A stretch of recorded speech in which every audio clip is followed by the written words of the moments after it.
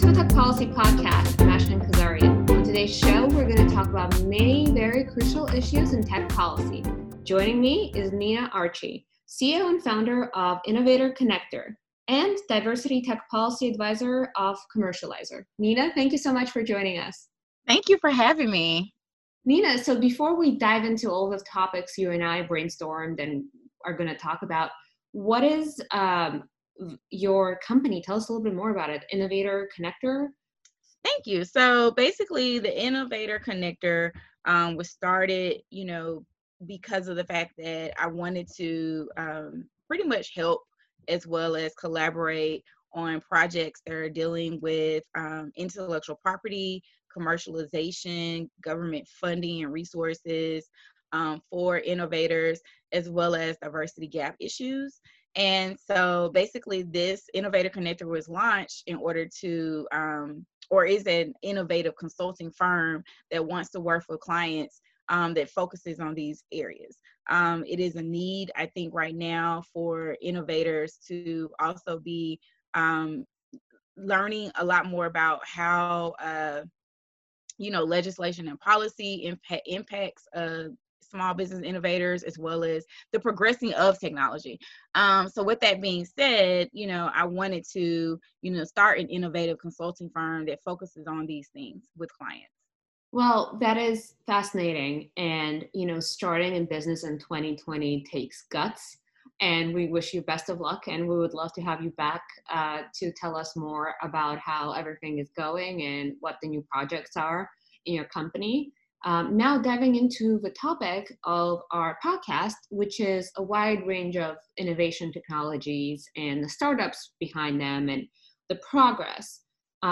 Let's start with the next frontier of technologies that are grabbing our attention, right? Artificial intelligence, autonomous vehicles, quantum computing, biotech. Feel free to start with, each of those can be not just one podcast, but a whole series of podcasts, obviously. But feel free to pick one of them and just kind of go into how these technologies are improving not just the world, but the economy, and what should we do to support them? What should we know about them? So one of the things that, I've picked up on in regards to, the next frontier of technologies, whether they're, dealing with space, artificial intelligence, autonomous vehicles, quantum computing, biotech, though all of these technologies are technologies now that are being, developed by startups, that is, improving not only just in communities, but the world now, particularly since, we have, are moving more into a virtual type of ecosystem, more than before. And so with that being said, I find that, a lot of times there are certain things that, will stifle innovation per se. One of the big hearings that recently there was a big discussion on was, big tech giants and the anti-competitiveness of them, and whether or not, some of the big tech companies are, kind of, taking advantage of startups, or, buying out startups that basically could stifle, innovation, since we do know that small businesses as well as startups are, two main key things within the U.S. that actually pretty much provide growth for the economy. So, learning more about, how we can pretty much figure out ways to make sure that we're not stifling innovation that actually is trying to develop artificial intelligence and autonomous vehicles is, is imperative or pretty important right now. That is a very important topic that you raised. And I think there is that debate, especially in Silicon Valley, and sometimes it doesn't connect to DC, and DC kind of sees only part of it. And it's about how do we help the startups, right? Because at one point, all of the bigger tech companies were startups. And there is, I'm not an economist or a venture capitalist, but as far as I understand, there are stages to development, and there are different levels of fundraising and development for startups, and there's different rounds of funding, I believe is the lingo. And so isn't there a ceiling, a certain point that they reach where they either sell or start growing? And often it depends on the market. I just want to understand more about kind of how does this ecosystem work and how do we help the startups who, let's say, don't want to sell, like Snapchat, right? They didn't want to sell. They didn't want to be acquired by, I believe, Facebook. And here they are. They still exist. They have grown, but it does look like they have reached the ceiling. And then another competitor came into the market who had nothing to do with current bigger platforms, and it was TikTok. And Yes. apparently, everyone just kind of the market decided, and everyone is kind of moving from Snapchat to TikTok, and the next generation is on there, and that's a whole separate conversation. But like, I just want to understand more, like what can be done? How can we support the startups, right? Because there's something to be said about supporting STEM education and supporting entrepreneurs when they start their business, right? Giving people seed money, maybe even some accelerators, whatever that is. But when they start growing, like what can you exactly do? So one of the things that, I think that from the technology development standpoint of what, can be done once startups get on the ground and running, another thing is like you say, well, how do we, expand our brand? What things can we be thinking about, that can expand our brand? And so those are some of the questions I think as startups continue to grow, they have to continuously ask, how can we expand our brand? It may be through, again, forming partnerships with other organizations so they can, amplify their, whatever their products and services are, to, again, when you speak on finding, more funding to develop, more products within their brand. So where would that funding come from? Do you think we need to kind of change the mindset and the ecosystem? So I think that honestly, the funding issue is, an ongoing discussion, especially within, marginalized communities or underrepresented groups in regards to like, where does this funding come from? And I think that, a lot of times people don't know about, Small Business Innovation Research program and the Small Business Technology Transfer program. Those are two programs that are, funded through government, where small business innovators, one particularly focuses on academia and innovators, and another one focuses a lot more on, collaborating as a small business innovator with the federal government. But but essentially, both of these programs are, federally funded programs that are aimed at trying to produce commercially viable products. And so with that being said, I think the knowledge of basically learning how can you actually even, again, you may even be able to collaborate with the federal government on a particular, research and product that you're actually trying to bring from a federal government lab, actually to market. So that is, I think something that, a lot of times innovators may not necessarily, know about offhand, as well as, just kind of like, again, figuring out, what federal labs or what even in academia, because it doesn't have to be necessarily a federal lab in regards to, finding a partnership, but, just really and truly the education of finding a partnership, and doing a matchmaking with investors, as well as, again, the government funding that could come through Small Business Innovation Research program or the Small Business Technology Transfer program. So did that make sense? I hope I answered your question. Oh yeah, absolutely. Okay. So in regards to, we're obviously in a very unprecedented year for Yeah. many reasons. In regards to the economy and the questions surrounding the pandemic and coming out of a pandemic, what are the advantages between the intersection of workforce development and innovation as we move into 2021, as we try to rebuild our economy?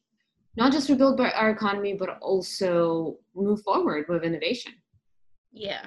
So one of the things I think that, before COVID, I think people were thinking that, innovation could be harmful or, to workforce development, meaning that it could take away, jobs, and, there's no way for people to, particularly maybe, people in certain groups whether it's elderly or just in general, like just having the knowledge and resources to gain education about, how to be trained on with certain technologies as we're moving into the future. I think that now, because of COVID, a lot of business models have had to change, and they've had to switch into a gear of, how do I look at utilizing tools that could be virtual? And so with that being said, there are a lot of different technologies now, that are being created. And from there, workforce development can come. For example, this is a very minor example, but we're doing a podcast right now. Recently, I just found out about, and I'm sure people have known about this technology for a while, but one of the technologies is called Otter. It's called Otter AI. And so with that technology, it's a technology where it like transcribes, records, notes, whether you're doing a podcast or you're having a meeting. But it's a really good project management tool. And I'm sure people have used it in other instances as well. But I bring up that tool saying that because business models are changing, there is a lot of technology that is being created and developed as a result of that. And as a result of that technology, I think that now people can look at their business models and say, hey, this is where our workforce development, can actually, stem from, now. And what type of training, can we do, to provide workforce development as we move into, this new virtual, as well as, new development of technologies. The workforce development will have to move with it. So we just have to figure out, the business model, as well as like, how do we make sure that we train people in order to make sure they are also equipped with the technology needed for, things such as, like I said, virtual tools and so forth. That is actually fascinating. Thank you for telling me about that website, by the way, that AI, because I could use some transcribing. That is super helpful. Yeah, it's actually, I think, an app.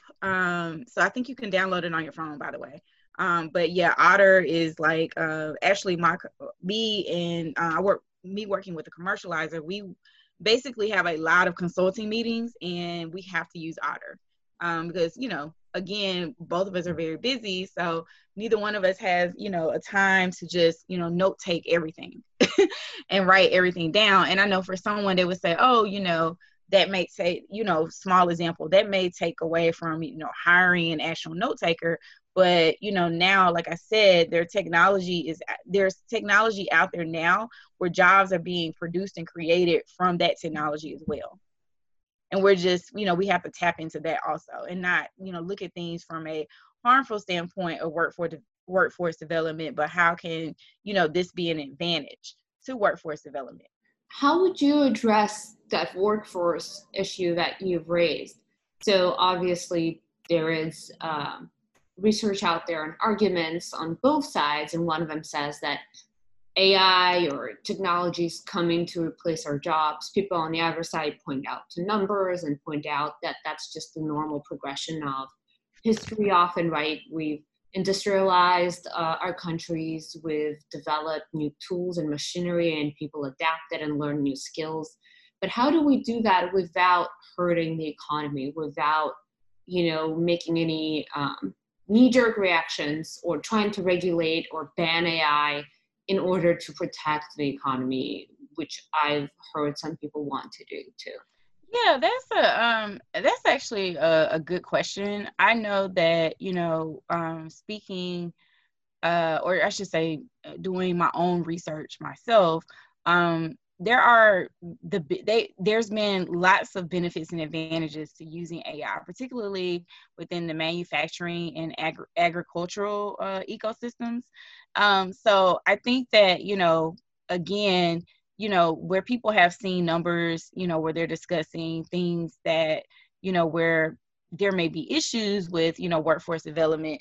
I think overall, people aren't seeing how, the shift from thinking, I wouldn't say narrowly, but the shift from thinking that, this technology is taking away from workforce development, it should be now a shift of like, where can we position or create jobs, within workforce for, particularly technologies that are being developed. And instead of it, like I said, with artificial intelligence, one of the things I think about is autonomous vehicles.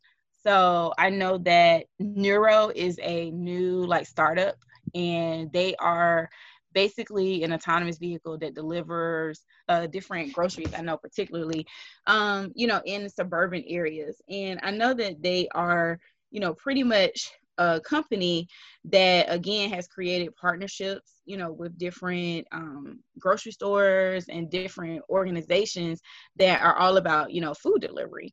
And so with that being said, again, people are saying, oh, well, now a person isn't doing this. Now, a small autonomous vehicle is doing this. But there still needs to be monitoring for, that autonomous vehicle. So like I said, around that technology, there's plenty of jobs that have been created, even within Nuro, that are actually trying to make sure that the product development of that technology is actually, safe, secure, and so forth. So I want to say that one of the things that people are, not taking, like I said, taking advantage of is, let's look at, the advantages of the technology, and let's figure out now, where does workforce development fit within this, instead of saying, oh, this is a loss, and say, how can this be an advantage? That is a great way of putting it. And before I let you go, I would love to ask you a few questions for our Women in Tech segment. So you obviously have an amazing background and expertise, and I would want our listeners to learn a little bit more about them, and how did you come to be in the place that you're in, kind of like tell us about your life journey and whatever inspired you and made you interested in the tech sector. Okay, so I would say that I pretty much started off, more as a scientist, and instead of just saying I know tech now has really moved into an extremely broad, broad range of, subject areas and so forth. But I guess in my, when I initially started off, people probably would refer to me more so as a scientist instead of a technologist. However, my first position was working as a patent examiner. That was one of my first jobs. And working as a patent examiner, you're pretty much examining patent applications, and you're looking at innovation and technology, and you're basically trying to figure out if something is novel or not. And so with you doing that, you're pretty much trying to move prosecution along as an examiner, and you're also looking at the legal aspects of things as well. And so with that being said, I had an opportunity not only to just look at, things that are more geared towards biotechnology, I should say, but I actually had an opportunity to move into and expand, into other subject areas. So with that being said, that's kind of where my, technology stint or experience, first started. And so I, had experience working in private sector and working with, innovators from the standpoint of, looking at talking to innovators about, the patent as well as the commercialization process, as well as talking to, startups, and, speaking with people about, do they understand, certain processes, if that makes any sense. And so from then on, I had an opportunity to basically work with National Institute of Health in their intellectual property office. I, pretty much also basically focus a lot more on, commercialization. And so with that being said, the commercialization part is actually the part where you're, pretty much talking a lot more to technologists, scientists about, how can we bring something from an idea to market. Whereas when I was working at USPTO, you're trying to determine whether or not, a technology is unique so they can get protection from it. So I know both of the processes are quite different, but the audience for the most part was still the same. So the audience was still, independent inventors, still, startups, still small business innovators as well.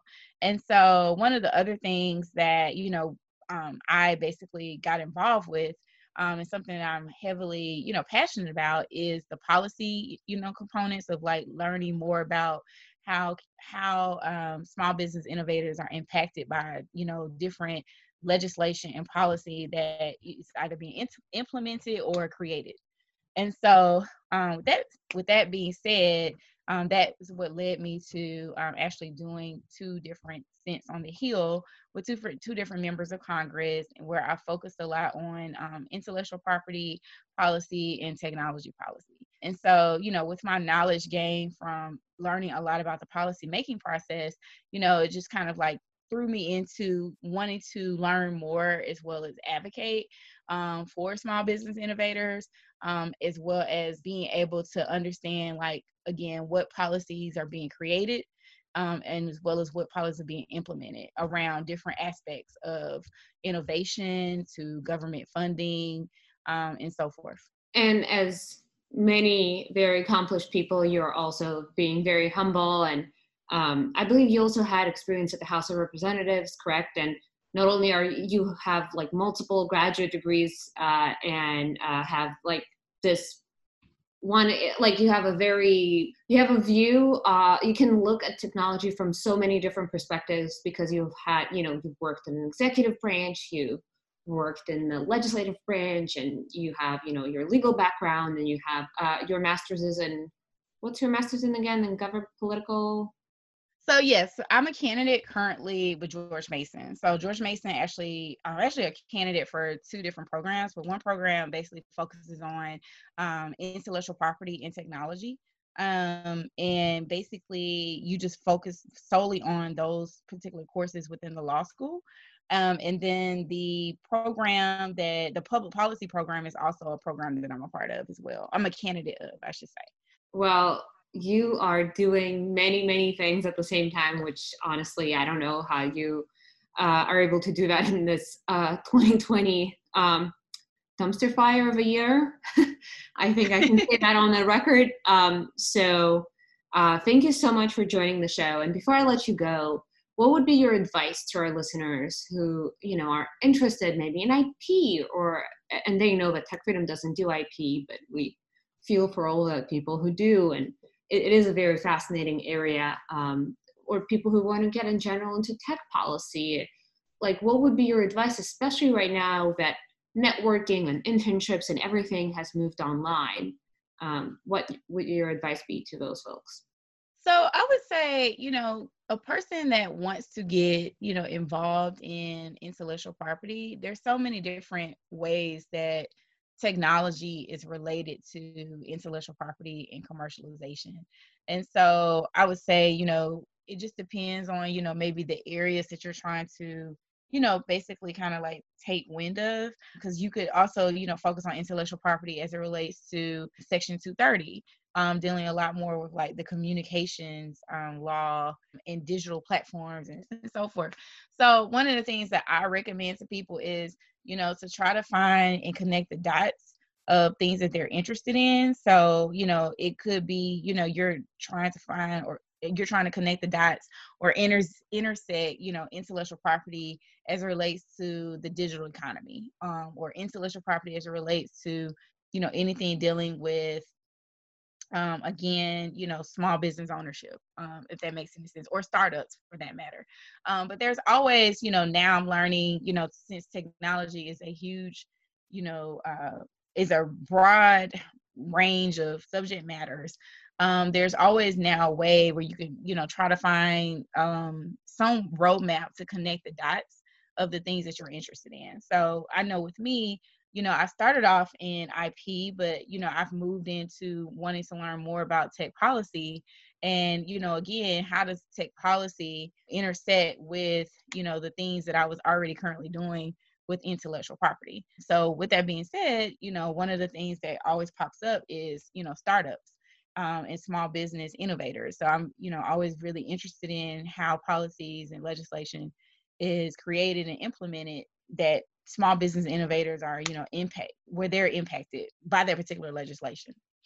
So I don't know, I hope that answered your question. I would just say, like I said, trying to connect the dots between, different subject areas that you're interested in is like really, really important. If you're interested in intellectual property, figuring out what aspects of intellectual property interest you. And like I said, if it's all targeted around a particular audience, such as like my audience would be, dealing with, again, small business innovators or startups, then I'm, heavily interested in all things that are related to that audience. That is great advice. Before I let you go, I know I've said this before, but plug in your website or your Twitter, maybe your company's website, whatever you want. Where can our listeners find you? So in regards to Instagram, listeners can find me at Innovator Connector on Instagram. As Twitter, you can tweet me at tweet Nina Archie. And currently, if you want to just get in contact with me, my email address is nina@innovatorconnector.com.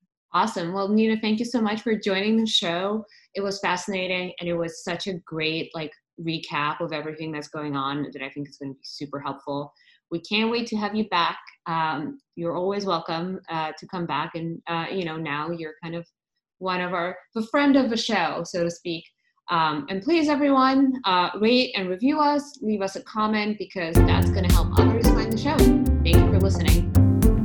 The Tech Policy Podcast is produced and distributed by Tech Freedom, a nonpartisan nonprofit think tank in Washington, D.C. To learn more about our work, make a tax-deductible donation, or find other episodes, find us online at techfreedom.org.